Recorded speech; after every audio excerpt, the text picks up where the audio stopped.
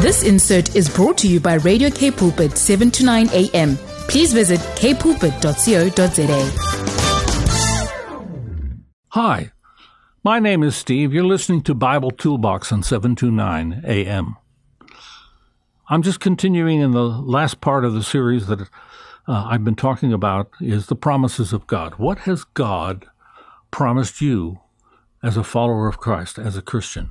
What has God promised you? We've gone over some things previously, but there's a few more that I want to mention. So this will encourage us and keep our hearts strong in our faith. What has God promised you? What has God promised you? In Isaiah chapter 53 and verse 5 in the Old Testament, this is what God promised. But he was pierced for our transgressions, he was crushed for our iniquities. The punishment that brought us peace was upon him, and by his wounds we are healed. We are healed. You need healing in your life? You need healing in your life?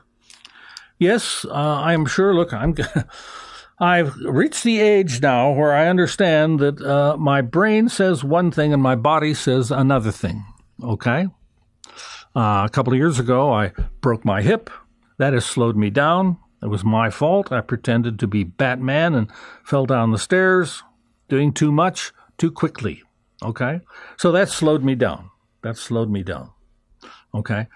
The healing there was a long process. The physical healing was a long process. Okay? It required physiotherapy. It required me to understand how I had to move. There are certain things I couldn't do anymore. I can't climb mountains anymore. Okay, I can't go running along the beach like an idiot anymore. Okay, there's certain restrictions in my life that I just have to get used to. Okay, I just have to get used to.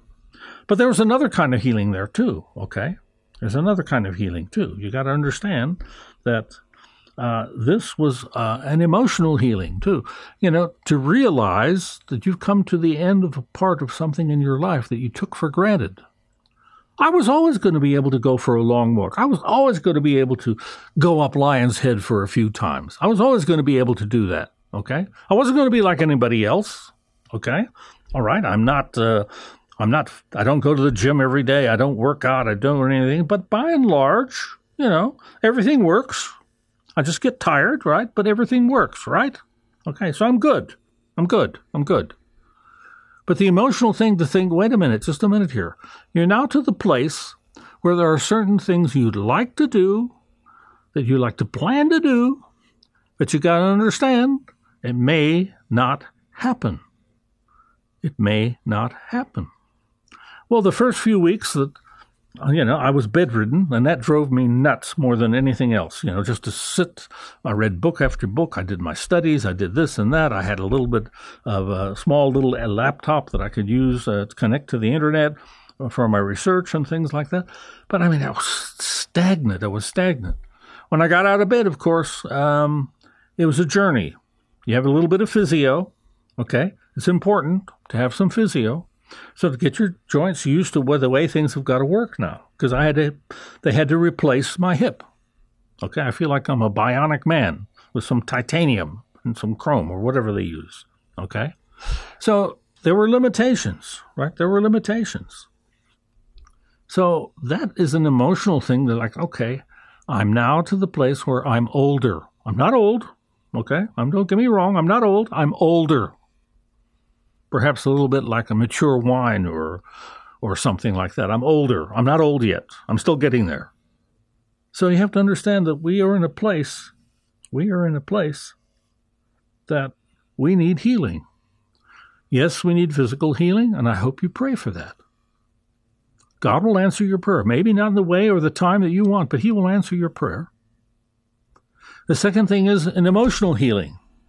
The world has become a battered, bitter place sometimes.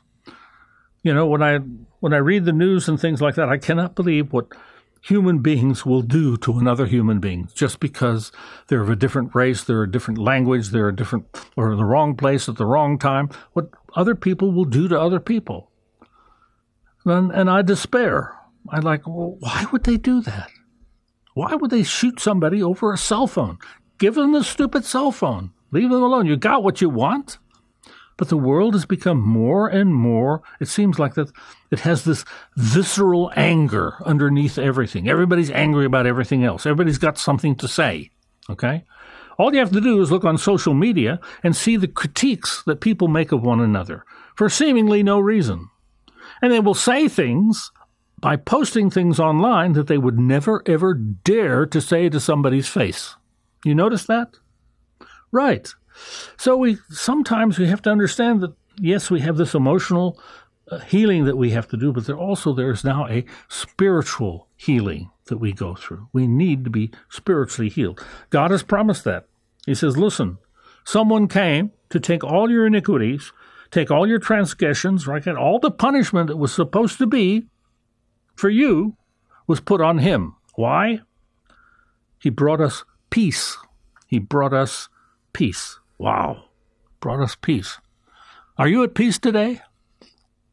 I mean, when you sit down and look at your life and you look at the events that's happening around you, are you at peace?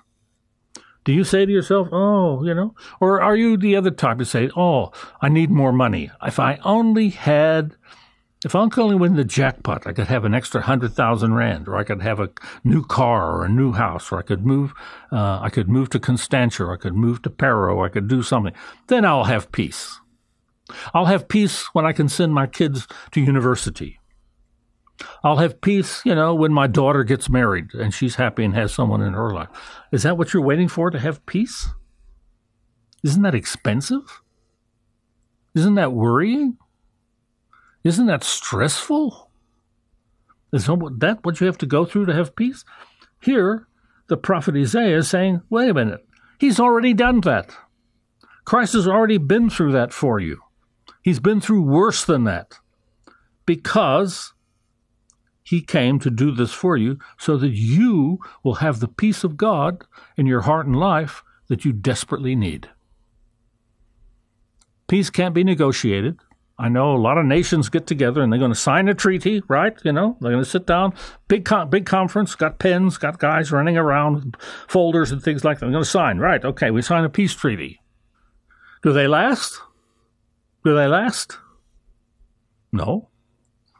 Because things happen and people get angry again. That's why I said this visceral anger that the world has. Okay? You have to understand, peace only comes from God. It's a godly gift. It's a godly promise. He's promised us the peace of God that passes all understanding. That's a journey. That's a gift. Are you on the journey of peace, your peace with God? I've been a few times where I've been invited and people have died, and some of them fight to the end. They don't want to die. They don't want to go anywhere. They fight to the end. Others just say, I've made my peace. I have Christ in my heart, Christ in my life, and I know who's waiting for me when I leave you.